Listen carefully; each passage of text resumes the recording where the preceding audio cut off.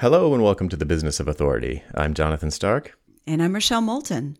And today we're going to talk about experimenting for fun and profit. Rochelle and I just got off a super fun and fabulous interview with Pia Silva on her show, the No BS Agency podcast. She's the bomb. You want to listen to her. Totally. Super fun, great content. Completely aligns with things we talk about here.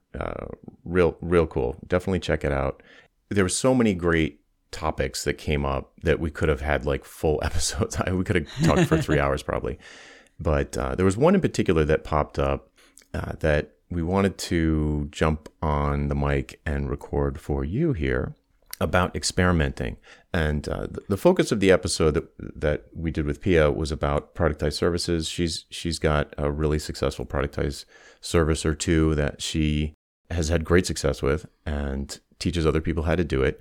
And one of the things that she mentioned was that at a certain point, she was like, I couldn't raise my price beyond this point. And I think Rochelle and I both had a similar reaction to it.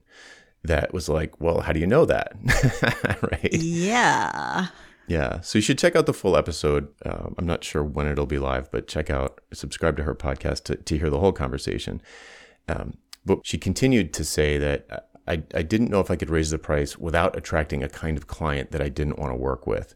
And it was like, well, I can see, I think she has a point there potentially, because as you raise your prices, you're going to attract different kinds of clients. Because people who can't afford it will stop buying it, and people who can afford it will start taking it seriously. Well, wait, I just want to throw something in there, though, because I think we make an assumption that the higher price points we have, the better clients we're going to get.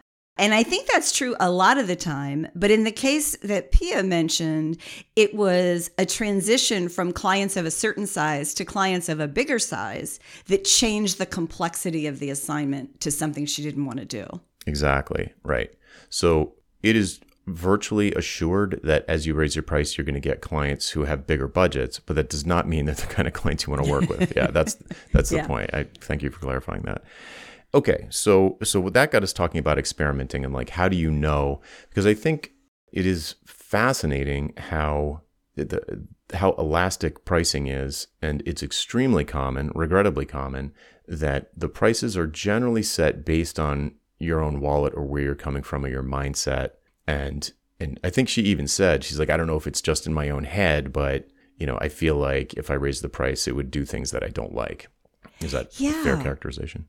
Yeah, I think that's exactly what she said. And I've been thinking about this a lot lately in terms of the blocks that we have. And I think it's dangerous when we assume that the blocks we have in our own head are in the minds of others. Right. Right. So I might say, well, there's no way that I would pay $30,000 for X. So I'm only going to charge $20,000 or $25,000. And so in my head, no matter how successful that is, I'm never going to go past that $30,000. Whereas you might look and go, well, I'd pay $50,000 for that. If you got me this outcome and I know who you are and I know you can deliver this. So I think we get in our own way a fair amount by assuming something that isn't necessarily true in the minds of our buyers. Mm-hmm. Yeah. And I mean, so far we're talking mostly about pricing, but of course this could extend to different kinds of products and services, productized services, all sorts of things to experiment with. But if we talk about pricing, one of the things that one block that I see is this sort of like, no one will ever buy that because they're in their own head. They're not thinking of like the benefit to the buyer. So that's what you just said. And then I think the next thing is, you feel like if you put something on your website, that's it forever. Like it's written in stone and I posted it at this price and I can never change it, or especially I can never lower it. So, if you experiment, it could be that you raise a price of something beyond what your current market reach or trust or credibility or authority that you've built up. You could easily raise a price beyond a point at which anyone would buy it, because people either don't know you or they don't trust you or the claim's not credible or whatever the reason is. Right. So yeah, you could certainly do that. Well, guess what? You can lower the price. You just change it back. No one's keeping tabs, the ego-wise, that's a hard thing to do. Yeah. But, and how long do you wait? Yeah. I mean, you don't want to like change it just before the ideal client bellies up to the bar and decides to buy it. Mm-hmm. I've always done, I generally raise my prices periodically, but almost always one of the times I'll raise them is sort of around the new year. Mm-hmm. And Yeah. and to address that specific thing, I always feel bad when I'm about to raise it, because I know that there's probably a lot of people on my list that are aware of the thing, and they might be thinking about buying it, or they've been planning to buy it, or maybe they're getting ready to pull the trigger, like you said, and then like boom, the price is doubled or something. Like, ugh. So that I try to mitigate that. I do things to mitigate that shock. That, you know, like if someone had applied for my private coaching before I raised the price, but we didn't actually have a chance to talk about it or whatever, then, you know, I might give them a coupon to like get the old price or something like that, you know, for a short period of time. Because I don't want to I don't want people to feel like, I mean, of course it's totally within my right to change my prices whenever I want, but still, you know, I hate the idea of like creating that kind of experience for the end user. Like they're ready to pull the trigger, and then like almost like bait and switch. Not, yeah, I mean, you don't intend it that way, but it can feel that way to the recipient. Right. And the other thing about raising prices, since that's what we're talking about, I don't like announcing that I'm going to raise my prices, because it always feels like a scare tactic to me. Yes. I just wrestled with that myself for January 1st. I'm like, do I do it? Do I not do it? It just felt, I don't know, sort of scammy. Yeah, it feels scammy. Yeah. So I just say, you know, if I feel like there's people on the fence, I'll say something like, or like it's a small community or something, I'll say, hey, everybody, you know, if you were planning on buying a coaching extension or re-upping your private coaching, I just raised the prices, but for everybody who's already in the room, here's a coupon that you can get the old price. So it's like, I'm not threatening them I'm going to raise the price. I already did. Yeah. And I like that framing a lot better. Mm-hmm.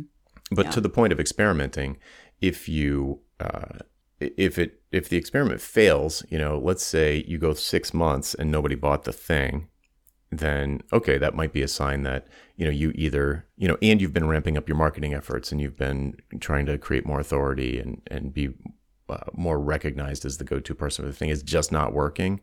Mm-hmm. Maybe you even get feedback from people who are on your mailing list or in a Slack room with you, and it's just like, hey, you know, what do you think about this? Maybe you ask for some feedback and you get some sense of what how they're interpreting or their reaction when they see the sales page or whatever.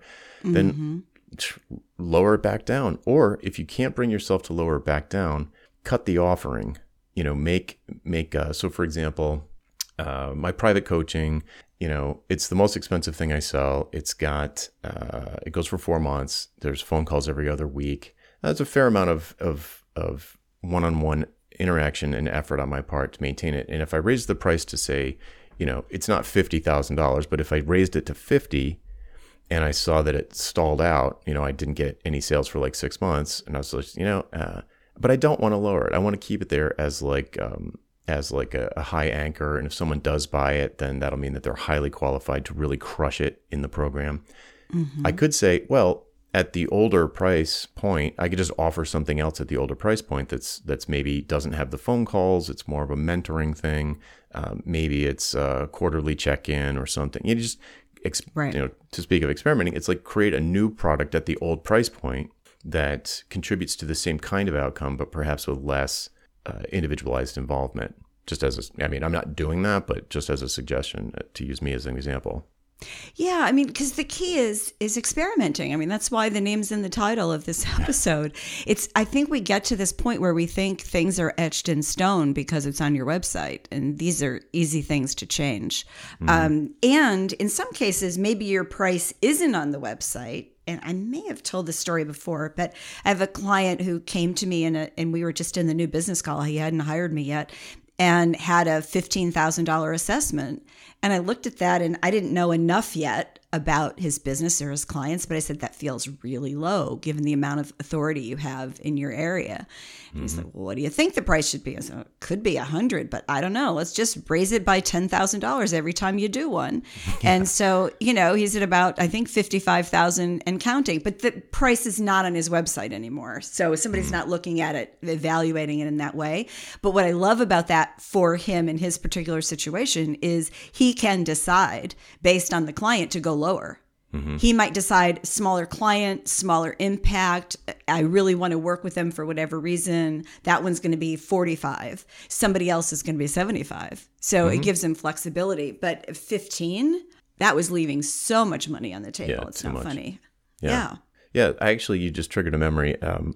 Earlier in, I guess it was mid 2020, so not too long ago, I was working with someone who had her premium offering was, call it 25 grand, and it was a productized time box type of thing. And we were like, she's like, I feel like I should raise my price on this, but she could see that she had a kind of buyer for whom a higher price wouldn't go for it. Like, she was like, these type of people that I've been serving would not go for it. But at the same time, for a few people that have gone through it, they're just getting these ridiculously huge outcomes, just like insane. So on the one hand, I'm like, well, you definitely need to raise the price on this. I mean, you're leaving way too much money on the table, like your example. And she was like, yeah, but all of these other people will just I won't be able to help them anymore. Like I won't be able to work with them in this way. So I was like, well, all right, and how does this work? And then we realized after talking about it, she needed to add a super premium option. She needed to have a new thing. So not raise the price on the old thing to the level that the market would support, but to create a particular new service that was like $50,000 for people who were in this rare subset, they had like a more mature business. They were in a different situation. They were more, they had more potential upside. So it was like, but it's a different thing. So it's kind of the opposite of the example I gave previously, where I was like, well, you could raise the price on your premium thing and then add a thing underneath it that's like a smaller version of it at a lower price point. She did the opposite, where she added a new thing above her highest price. So then she had like, above the Mercedes option, she had like a helicopter option or a rocket. A rocket ship. Right. But it was obvious in talking, just looking at her testimonials, it was like, this is not enough money. You're not charging enough for this. So, yeah. Well, and plus what's interesting in that scenario is that might be a situation where she'd wind up developing some kind of product versus, productized service. Maybe there's a product, a book. I mean, I don't know a course. I don't know what the model would substantiate. But yeah, that's another way you could experiment. Mm-hmm. Yeah, absolutely. So you could say, instead of looking at the high end of the spectrum like we've been, you could experiment at the lower end and say, like, maybe there is unmet demand in a more junior or a newer type of person in my target market. So, I'm a huge fan of, we're always talking about niching down and picking, who you want to work with. I take a really long view of it. So I think the people for whom my more expensive things make the most sense have like a successful business. It's been doing well. They're probably doing 7 figures, but they've been stuck and they don't seem to be getting unstuck. It just seems like the same year over and over again. But a lot of people haven't gotten there yet. So if you look at like my products and services that I offer, as the price points go down, the content is oriented more toward folks who are more at the beginning of their journey. So like the Freelancer's Roadmap. It's like the book that every freelancer should read, either right when they go solo or before they even leave their full-time job, because it gives you, but for someone who's been running a dev shop with, 5 developers for 10 years, they don't need to read that. So it's not like in my mind, I don't feel like I have different target markets so much as I have younger and older versions of the same avatar. And when I say younger and older, I mean like in their career experience or their business less experience versus more experienced. Yeah, they're either just starting out or they're seasoned pros, but they just can't get to the next level. Mm-hmm. So I try to, so the experimentation part is, I started it at the top end and worked my way down as I built up this business because for a variety of reasons. But you could, or let's say that is your situation where you're used to high ticket, low number of clients and you want to experiment. Well, maybe there is demand at the lower end. Maybe there are people who will be your ideal top end buyers in 2 years. But right now, that's not what they need. Right now, they need some help getting to that level, and then you can help them get to the next level once they've kind of matured or had the success that your middle tier offerings promise. So you could goof around in there and say like, oh look, people are I don't know, buying this ebook for $50, or people are buying this course for $250, and if it works, then it's a revenue stream immediately for you. But then if it works, they'll be like, whoa, how do I get more of this? And then they could sort of move up the product ladder. I mean, that's why the metaphor is a ladder, because they can climb up it as you give them success on the lower rungs. Yeah, I think that model works when, if you already have the higher end and you're getting the lower end, you do typically shift how you work. So you said this person wanted to help more people, and so you can make the argument, well, I can help more people if I do something on the lower end of the spectrum. But it also means that you need more people in your audience, right? True. To buy that thing at a much lower price point than the fewer people you need to buy your higher price point thing. So it's always, that's why experimentation is so much fun. It's always a process of balancing between those competing ends. Yeah. Yeah. And you're 100% right. Like at the lower end, you need more people for it to make sense. But you can certainly, let's put it like this. If you have a way to test new ideas cheap and easy, the Paul Jarvis episode, testing with a tweet, or if you have, maybe a few hundred people on a mailing list and you can add a little PS like, hey, I'm thinking about doing something like this. Click here to jump on a 15-minute call so we could talk about the possibilities. Or, if you see, it could be as simple as, next week I'm thinking about writing about this or that, which one is more relevant to you right now. Yep. And just have like a tag, they click on it and it tags them as like interest. They kind of vote on like what your next, what the next most important thing for them might be. And you'll see how you're positioned in their mind, and you can kind of like potentially get ideas for new products and services just from, it's like, what would I call this? There's something vulnerable about asking the audience a question when you're supposedly the authority. I suppose it can feel kind of vulnerable, like you should know what the next best thing to read about is. Why are you asking us? But I don't think that's actually true. I think yeah. I actually just talked about this with Pia. Part of this is being wired into your audience. And the only way to know that is to ask them, because otherwise we put our own assumptions on our audience and we could be 100% wrong. And even if we're just 10% wrong, we could get 10% better at hitting the bullseye. So the key is to ask. And I think the other piece of it is to ask in the right way. It's not like you're always asking, oh, what do you think about this? What do you think about that? Yeah, you don't want to be like that. Yeah, not this sort of tentative rabbit kind of thing, but really when you really want their opinion on something. Mm-hmm. Yeah, definitely. I'm trying to think. Yeah, you can. So there is, can you go too far with experimenting? Yeah, I think you can. Yeah. Most people I find are slower than is good for them in terms of making decisions and publishing things and trying out new things. A very small percentage of people sometimes go the complete other way, where it's just like, a sock in the wind. Like, yeah, well, it's whiplash. Tell me what you want. Yeah, it's whiplash. Yeah. Right? Oh, yeah. I've had a couple of those, but yeah, I think most people wait too long. But there's another school of thought, not so much on this exactly, but when you're pivoting, is that we don't give the pivot enough time. Mm-hmm. And I think, I was thinking about this with the process of writing and launching the book. It's like once I was done with the official launch, right? Mm-hmm. I was kind of like, okay, well, that was a project and it's done, but it's not done. It's not done. It's only begun, right? Yeah. Because the book lasts forever, kind of like podcast episodes. And so to keep it front and center. I have to find new audiences and new ways for people to interact with the book. And so it would have been easy for me to go, and I've had some clients who've done this, gone, I just wipe my hands, I'm done, that's it, I'm going to move on, let me go write the next one. But you've got to stay with something to give it enough time to breathe and give it enough investment, and that could be time, money, or both, to see where it can go. Yeah, that is a tricky thing. It's like, how do you know how long to stick with it? Yeah. That is tricky. It is tricky. And where would you get that answer other than hiring us? Like, what, mastermind group?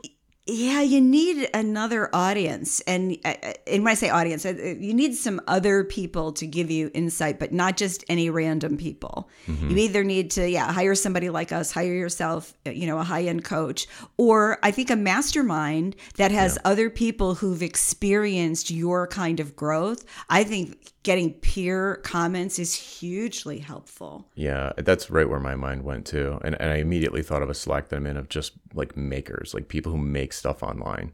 Mm-hmm. And it's great. And people are at all different levels. They sort of self-selected to want to be in this group. And it's not like $1 million. It's not like super expensive, but it was non-trivial. And so there's going to be a certain seriousness of the people who are in there.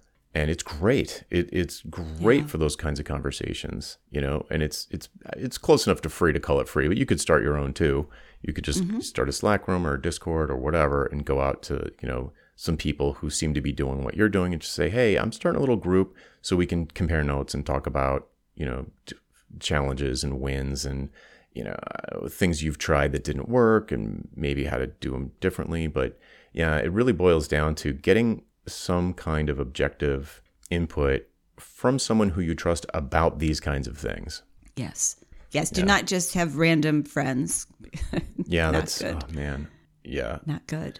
Yeah. I got an email like that the other day. It was just like, oh, but my friend told me that industry's in decline. I'm like, I felt like saying like, what does your friend do? Yeah, a little too tempting. Yeah. Well, it's like, it's your group of apostles too. I mean, I'm sorry, not apostles, your Rat Pack. I mean, it may be that, I use you, Jonathan, as a sounding board for things when I'm thinking, does this make sense? Because, you'll whip me upside the head if you think it's stupid, So you want some friends and acquaintances like that. Just like you want some that cheerlead you once you know what you're going to do and you want the support. But it's getting that feedback outside, getting outside of your head. Mm-hmm. The more we're talking about this, the more I feel like it's almost like something you should do regardless. I had a career changing or a business changing experience in, I think it was 2015. I was randomly invited to a Slack room called Productized Consulting Roundtable, PCR. And there's about 10 people in there that were all kind of birds of a feather, but in different areas. And it was transformational. It was so great. Yeah. So, I mean, if there's one piece of advice from this episode, it'd be like find or start something like that, because it's huge to be able to talk to people like you about money or tools that you use for automation or, with people who get it, it's amazing.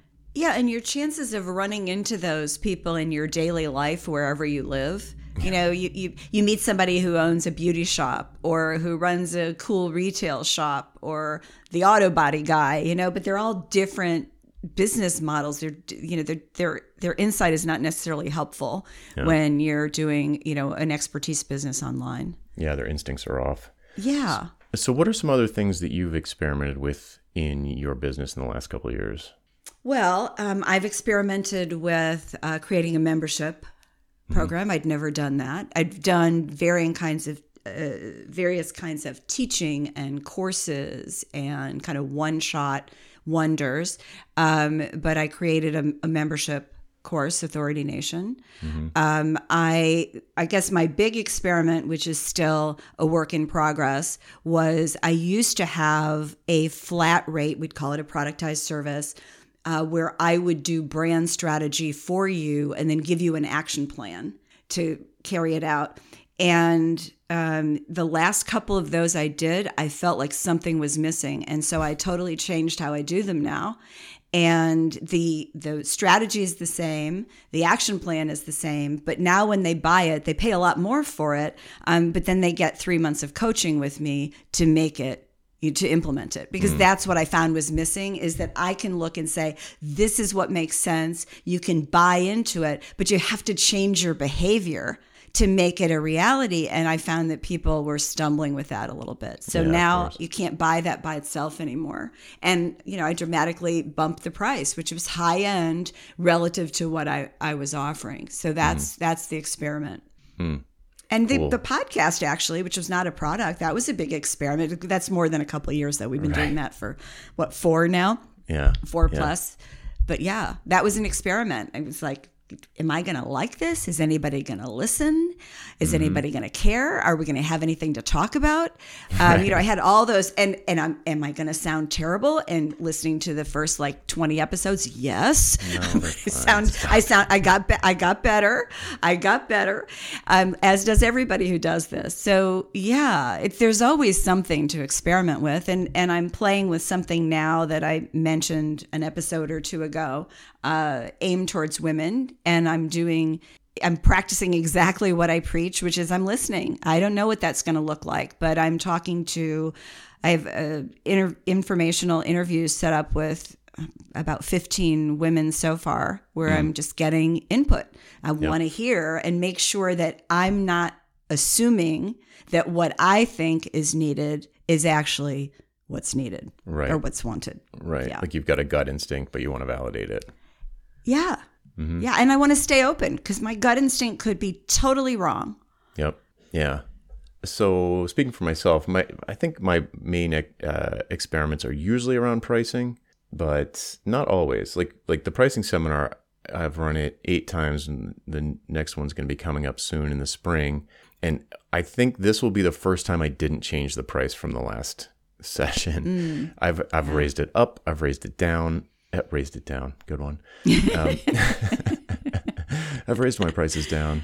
And at each different point, it has different effect on the type and number of people who join, which sounds obvious when you say it, but you might not think that. So it's like, I've got it dialed in at this point to somewhere in the middle of the overall range, because it has, to me, the best benefit for the attendees to get people who are serious. It's high enough for people who are serious about their business, but it's low enough that enough people will join it so that it reaches critical mass, and they get the feeling of a cohort, and it brings them back to it keeps them running the race, because it's a marathon. It's 12 weeks long. So they're like, anyway, so I've experimented with the price quite a bit, and I've found one that produces for now, that produces the outcome that I want. But what are some other experiments? I do sort of that, like I'll float an idea to the mailing list or on Twitter and see if it gets any interaction at all. So I don't even remember those, because most of them just go nowhere. Like I'll get. I remember some. Oh yeah. Yeah. Well, I'm thinking. I don't know if it started with the tweet, but your systems challenge. Oh, that's started fairly after we. New. Yeah. Oh well, this is the 4th one or 3rd one, third year. That started. We've been together a long time now, Jonathan. Time flies. That started because of our interview with Todd Trussiter. Oh, yes. I was so excited about systems after that. I immediately did this free 10-day system challenge, which we're, as we record this, currently in the 2nd day of. So very excited about that. Another thing was the Sunday comic. Like, I don't know what made me think of that. And it was like a Sunday. I had to write my daily email, and somehow I was like, it would be funny, a dialogue, because I'd be able to write less. I was like, how can I write less? Well, have a dialogue, and then it'd be a lot less. Yeah. And how do I do that? And I searched around, and I was like, here's like a little comic strip generator thing. So I used that, and boom, I'm up to, I think this Sunday was number 78. So 78 weeks in a row. Wow. Year and a half. Yeah. And people, and it's so funny. I'm not going to say people love it, but it has a when I hit a home run with that, it's a different kind of home run than with a normal daily email, where, it's meant to be funny. It's meant to be like a sort of like, it's supposed to be like a gut punch that's funny, so like the dog is always getting, or the turtle are always getting like schooled kind of by the robot or the snail. And people just have a much more visceral reaction to it. They either think it's hilarious or or it's nothing, no response.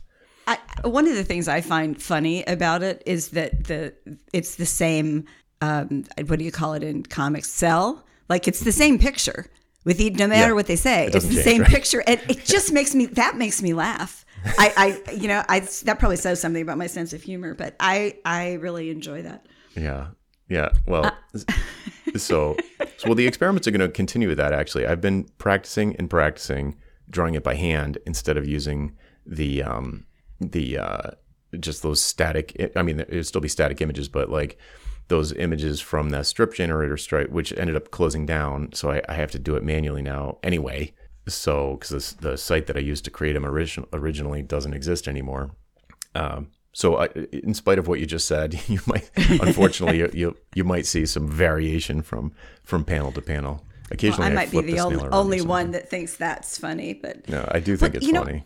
I was thinking you had an experiment that I thought was really interesting, given what I know about you. When you did an in-person, was that an early version of the pricing seminar, or was that something else? No, that was different. That was also inspired by an interview that we did with Joe Pine, where we were talking about having experiences, and Erica, who's very creative and crafty, we just had a ball. We just had so much fun designing that experience. I was like, I want to do an in-person experience and do all the things that the things that I wouldn't normally think to do. Because I'm like, I'm like Mr. Spock. It's like, show up, here's the data, okay, bye. And so what would be the point of going in person to do that, especially with software engineers that are used to working remotely 24/7.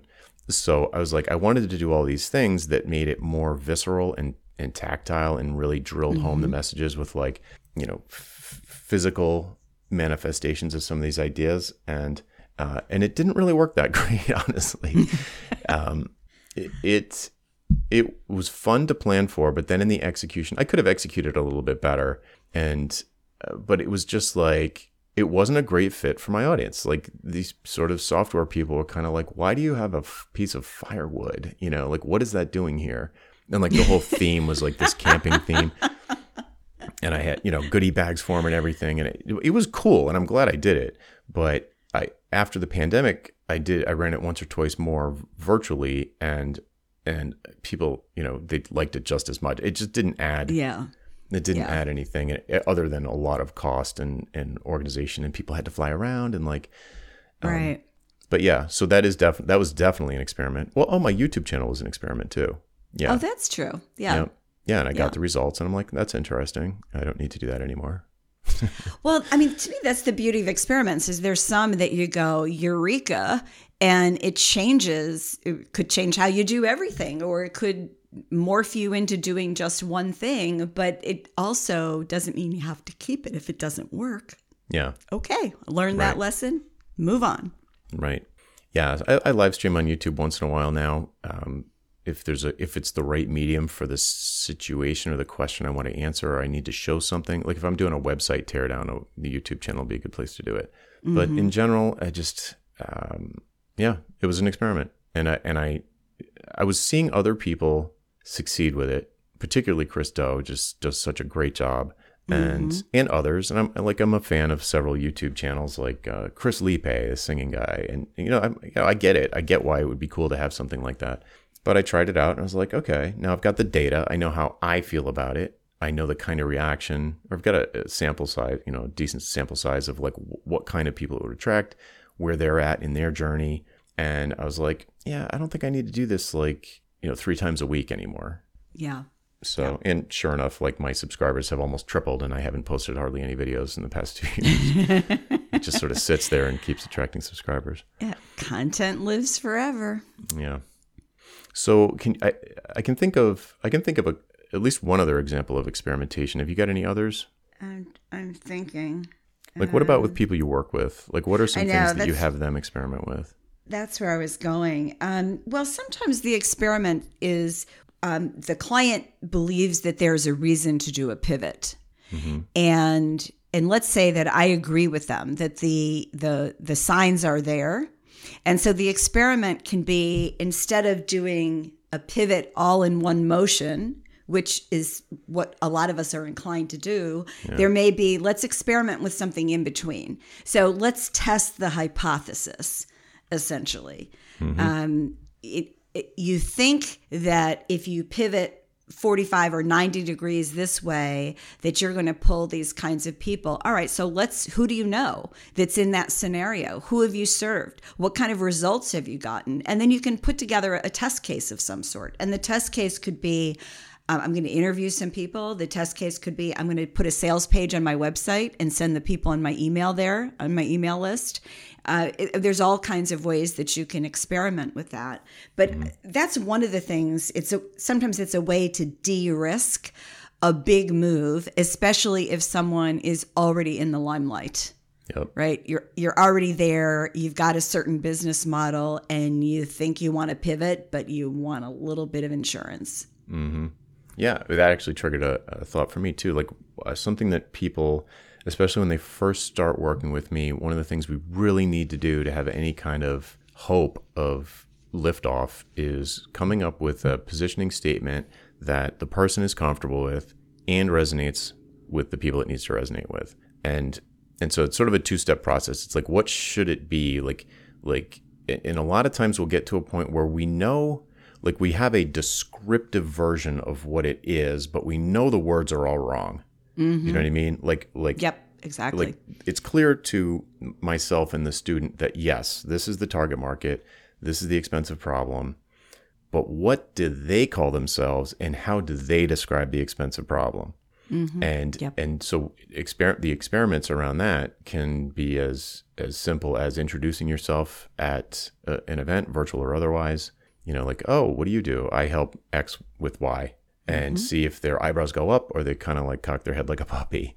And another place to experiment with it is on social media. So if you're on a platform, you know, if you're positive that your target market is on LinkedIn, you could change your headline, which is that little kind of like subtitle underneath your name that, you know, it says, I help X with Y. I help VP of sales launch their first product or whatever.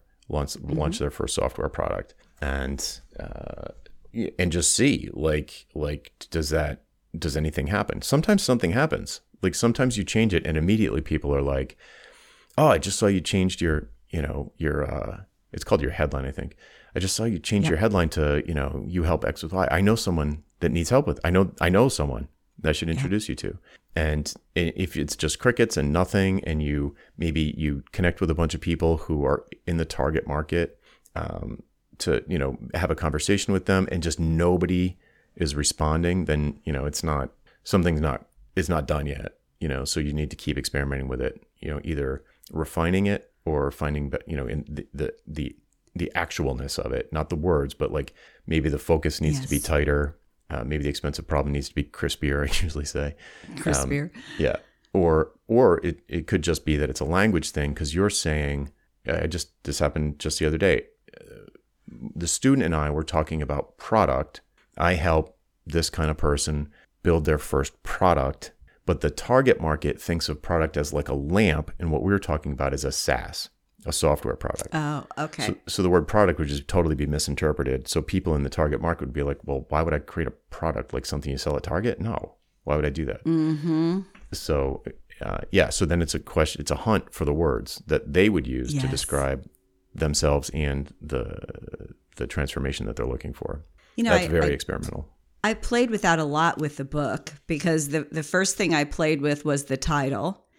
And I had like 3 different titles. I narrowed it to 2. And I did a tweet chat at one point, and I said, I had them introduce me as author of, and I used a title that is not the title of the book. It wasn't the authority code. But I just wanted to see, like, was there any reaction? Did people say anything? What was that like? I even, you know, paid to run a test with people, and you can, you know, choose some of the demographics of the people, and to see, like, was there one title versus another that was more attractive to my ideal audience. And then when I had the cover art, I tested that. And there was one that I really didn't like as much, so I put that in as well, because I thought, just because I don't like it, I'm just curious. It was different enough from the other ones that I thought if somebody really liked it, I would get at least a sense. Almost nobody voted for that one. But getting that, yeah. And I did that test both with my own audience, and then I also hired, I always want to say this and it sounds like a swear word. It's PickFU is the name of the company, but you can literally hire these things to be tested. And it really was interesting to do that because you get out of your own head. And especially when people give little 1 or 2 sentence comments about why they like one title or one cover more than the other. It was incredibly insightful. Yeah. I would do that again in a heartbeat. No, I don't think we talked about that. That's interesting. Yeah, it was really interesting. And especially in my case, because I was shocked because literally it was a 50-50 vote. And that's why I ran the test twice with PickFU, is that I didn't believe it. I'm like, all right, there must be something wrong. It was 50-50. So my conclusion was, okay, I can go either way. There wasn't enough in the comments to tell me that like my kind of client was more in one camp than the other. So yeah. So I picked the one I wanted since but if it had been like 75-25, I would have gone with a 75. Yeah. Yeah, it reminds me of the 4-Hour Workweek story where Tim Ferriss would like run ads for different book titles and just see which one got clicked on the most, and then that ended up being the title of the 4-Hour Workweek. Yep. So it cool. is a great title, you have to admit. Yeah. So just to wrap up, I think one of the coolest things about running your own business and thinking of it like a business is that you can do this stuff. It's so fun. Yeah. I just think it's super fun. It's like one of my favorite things is being able to like dream up some crazy idea and then just do it. There's not like a, committee or a boss or somebody to make you justify it or whatever. And you can just move real quick, test things cheaply and learn from it. It's, I don't know. It's like one of my favorite things. Once you shift away from the mindset of like, I am a person who does these activities for clients, and you start thinking, like a freelancer, and you think of yourself as a business owner, and you get to play with the business model. It's like playing with toys. It's really fun. Well, and to not have, to your point, is to not have a committee or, God forbid, a boss. I mean, just thinking about the committees that I've tried to get something new through just makes me tired just thinking about it. Yeah, it's exhausting. Yeah. This is your stuff. And you get the chance to try it and experiment and put giant, scary price tags on things and have people say yes. Yeah. Yeah. Cool. Okay. Well, hopefully that will inspire folks to pick something that's currently a particular way about your business and experiment with something new. Maybe it's a new tagline for a product. Maybe it's a new positioning statement for your whole business. Maybe it's a price on something. Maybe it's, whatever it is. Like look at something and say like, I wish I had more information about this. And instead of endlessly researching it on Google, just run an experiment. Yeah. Take action. There you go. All right, folks, that's it for this week. I'm Jonathan Stark. And I'm Rochelle Moulton. And we hope you join us again next time for the Business of Authority. Bye. Bye-bye.